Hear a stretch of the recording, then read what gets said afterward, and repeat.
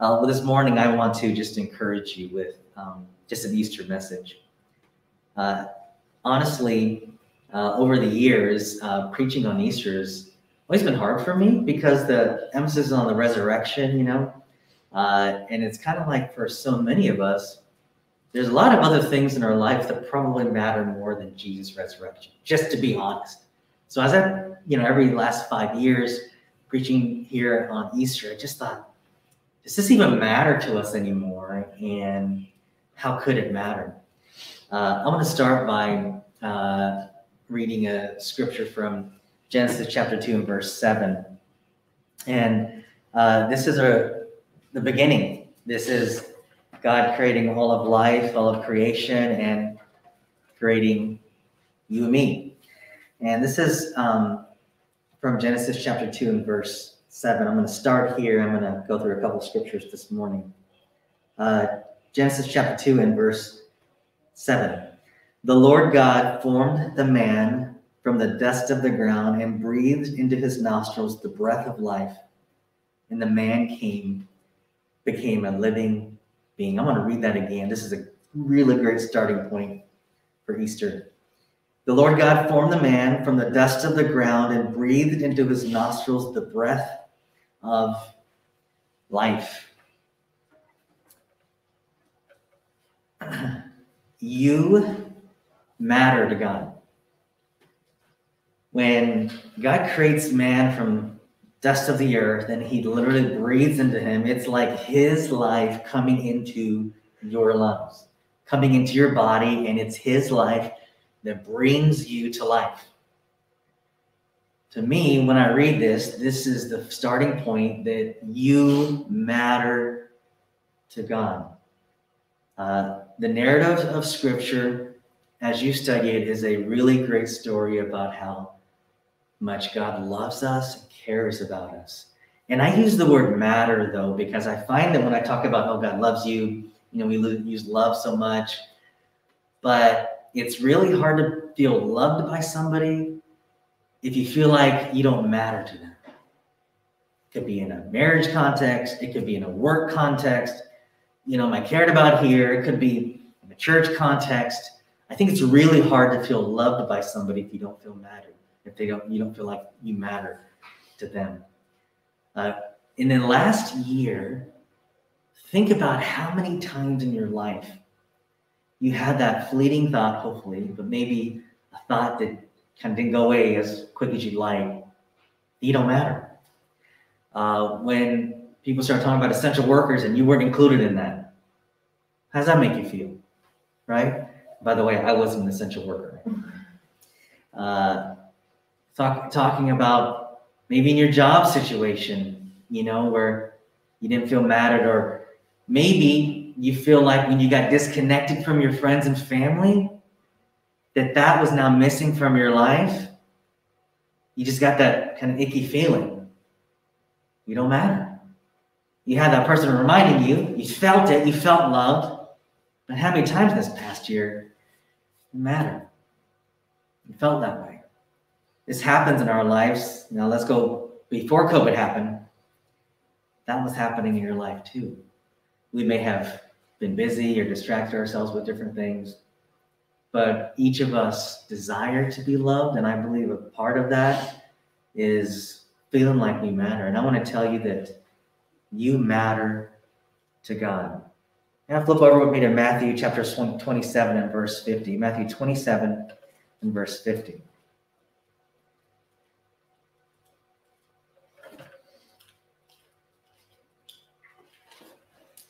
This is from the crucifixion story, okay? Matthew chapter 27 and verse 50. This is after Jesus suffers. He's beat up and he's just in so much pain, and he's on the cross, and this is what happens in verse 50. And when Jesus had cried out again in a loud voice, he gave up his spirit. See the parallel and the contrast? In Genesis, God puts breath and life into this lifeless body, and this body comes alive because we matter to God. In the crucifixion, breath, life comes out of a body, right? And it's still because you matter to God. Now, when breath came out of Jesus, when the life came out of Jesus, it was about you mattering to God. It's just that this time it came at a price. It came with pain. In this kind of narrative, it's just we look at this whole thing of this is like a sad moment, terribly sad, of Jesus suffering and dying. His disciples at this point have either denied him or run from him. He's alone. He's physically hurting. You think about the emotional toll that's happening on his body and his heart, all these things that are going on. And because you matter to God, this breath comes out of Jesus' body. I think about Saturday, which is between Jesus breathing his last breath, his breath coming out of his body, and the resurrection that we love to celebrate on Sunday. And this Saturday, the disciples are sitting in confusion. They're sitting in not being able to visibly see Jesus and his miracles and his powerful words anymore. And so we have this disconnect from what they just saw for 3 years, powerful, amazing things, and all these things that Jesus promised. But then here we go, and Jesus is dead. He's not doing any miracles. Nothing's going on. And I find that in that moment, the disciples and you still matter to God, but you just can't see it. Can you imagine seeing Jesus heal the blind, raise the dead, raise Lazarus from the dead? I mean, amazing things that Jesus, and in those moments, I will believe that God matters, that we matter to God. But on Saturday, they cannot see Jesus' promise. They cannot see that they matter to God. The truth there is that even when God may be invisible, it doesn't change how he feels about you. It's so hard when you're in a fight or flight response or freeze response to believe that God still cares about you. I've got so many examples of when I was in a fight, flight, or freeze response. I've got so many stories. I tell my kids these things. And one of the things I tell my kids all the time is you can be scared and still make a good choice. You can be in a Saturday situation where you can't see God. He's invisible to you, and you can still yet believe you matter to him. Let's go to Sunday. Matthew chapter 29, verses 1 through 10. This is a few longer verses I want to read today, and this is the resurrection of Jesus. Matthew 29, Matthew 28, 29 on my notes. Matthew 28, verses 1 through 10. After the Sabbath, at dawn on the first day of the week, Mary Magdalene and the other Mary went to look at the tomb. There was a violent earthquake, for an angel of the Lord came down from heaven, and going to the tomb, rolled back the stone and sat on it. His appearance was like lightning, and his clothes were white as snow. Verse 4, the guards were so afraid of him, they shook and become like dead men. The angel said to the woman, do not be afraid, for I know that you are looking for Jesus who was crucified. He is not here. He has risen just as he said. Come and see the place where he lay. Verse 7, then go quickly and tell his disciples, he has risen from the dead, and he is going ahead of you into Galilee. There you will see him. Now I have told you. So the women hurried away from the tomb, afraid yet filled with joy. I love that part. Afraid yet filled with joy. That's both and ran to tell his disciples. Suddenly Jesus met them. Greetings, he said. They came to him, clasped his feet, and worshipped him. And finally, verse 10. Then Jesus says to them, what does he say? Do not be afraid. Do not be afraid. Do not be afraid. Go and tell my brothers to go to Galilee, and there they will see me. This event changed the disciples everything. Going back to what I said earlier, when we read what happened after this in the book of Acts, incredible things happened in the disciples' lives in the early church. They didn't have the Bible like we have it. They didn't have all the resources that we have today for worship and gathering and all this tech stuff, right? What they had was they saw and heard Jesus with him for a few years. And then they were scared out of their minds because Jesus was dead.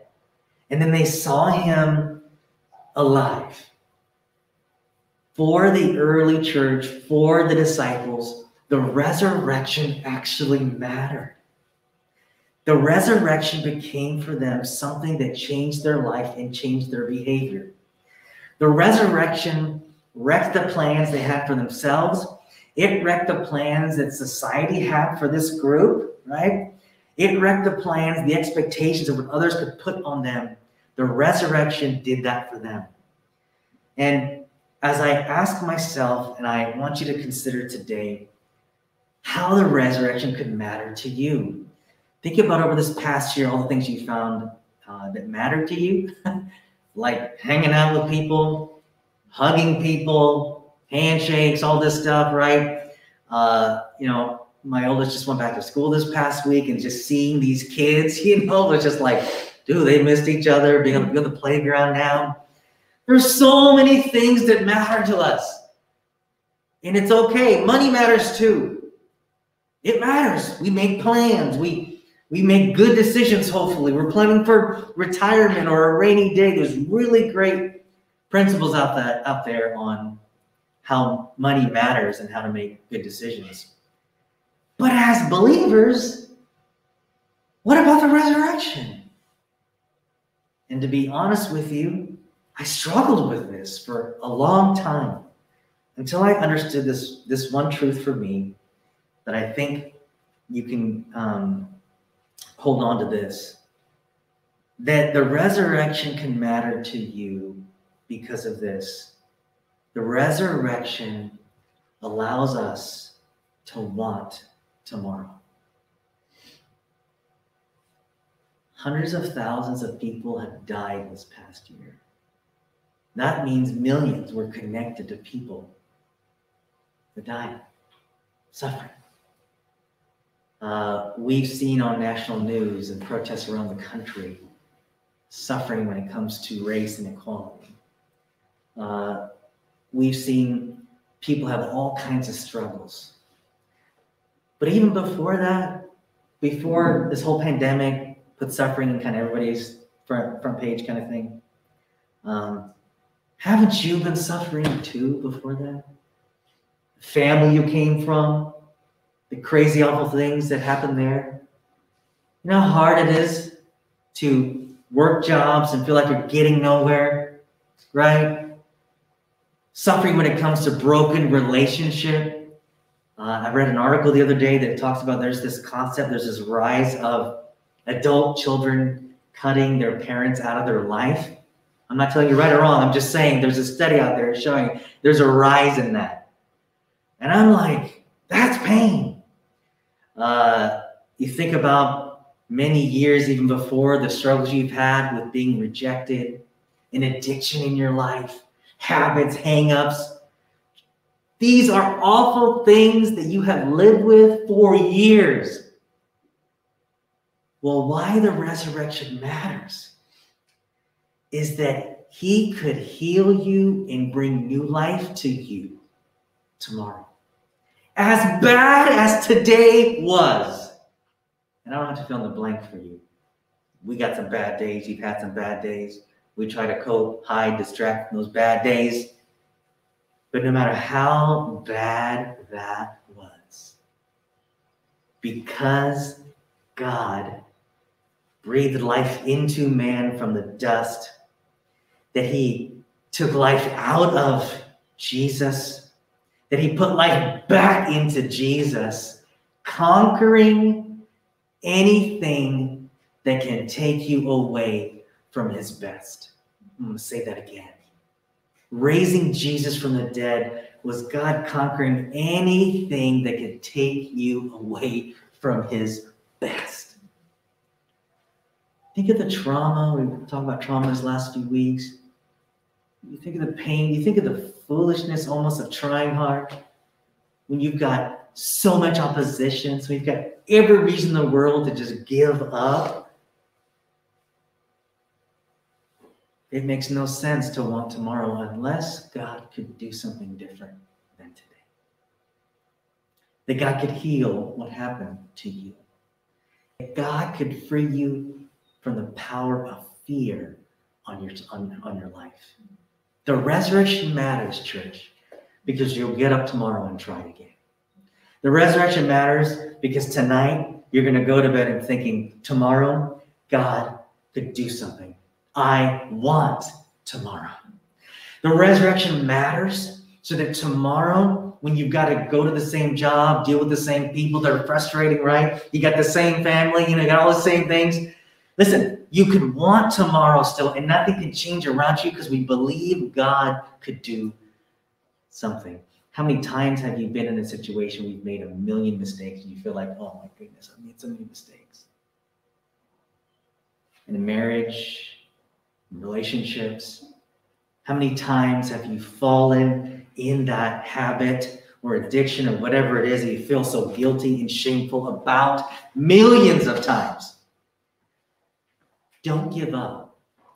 It's worth facing the addiction tomorrow. It's worth facing that tough relationship tomorrow. It's worth facing financial pain tomorrow. Because of the resurrection, God could do something different. I'm going to close by saying this. Every pain in your life, everything that's hard, when I kind of come down to four things, everything that's related to shame, pain, fear, and isolation or loneliness in your life, everything that has wrecked your life related to those four things has an end date. I don't know if it's going to be all tomorrow for you, but what I do know is our time on this earth is just for a little while, and God will heal everything. That's why the resurrection matters. I've been following Jesus for over 20 years, been through different things, and here's what I know. There's no thing that can take me away from his best for me. Same for you. I'm going to close by reading a prayer I've been working on. You get the wonderful privilege, hopefully, and it's a blessing, to hear from my journey of crazy things in life and all that. You've heard many of my stories. And I just want to read this prayer to you that I've been working on, going back and forth on. And I feel like this is like my everyday prayer. And this is like what I've come to realize is living a Good Friday, a silent Saturday, and a wonderful, awesome new life Sunday every day. I'll put the prayers on the screen here. Here's the prayer that I'm going to pray today, and I'm going to leave this with you to consider to pray and add to how you pray. Jesus, I believe you are Lord of all, so I surrender my all. I give you my heart to shape and to mold, to heal and to hold. I will stay near you with my soul. I believe you are alive, so I hope for tomorrow. I want to tell you today that as foolish, irrational as it feels, to want another day in this pain and suffering, this crazy world that you live. Because of the resurrection, you could actually want tomorrow because of what he can do in your life.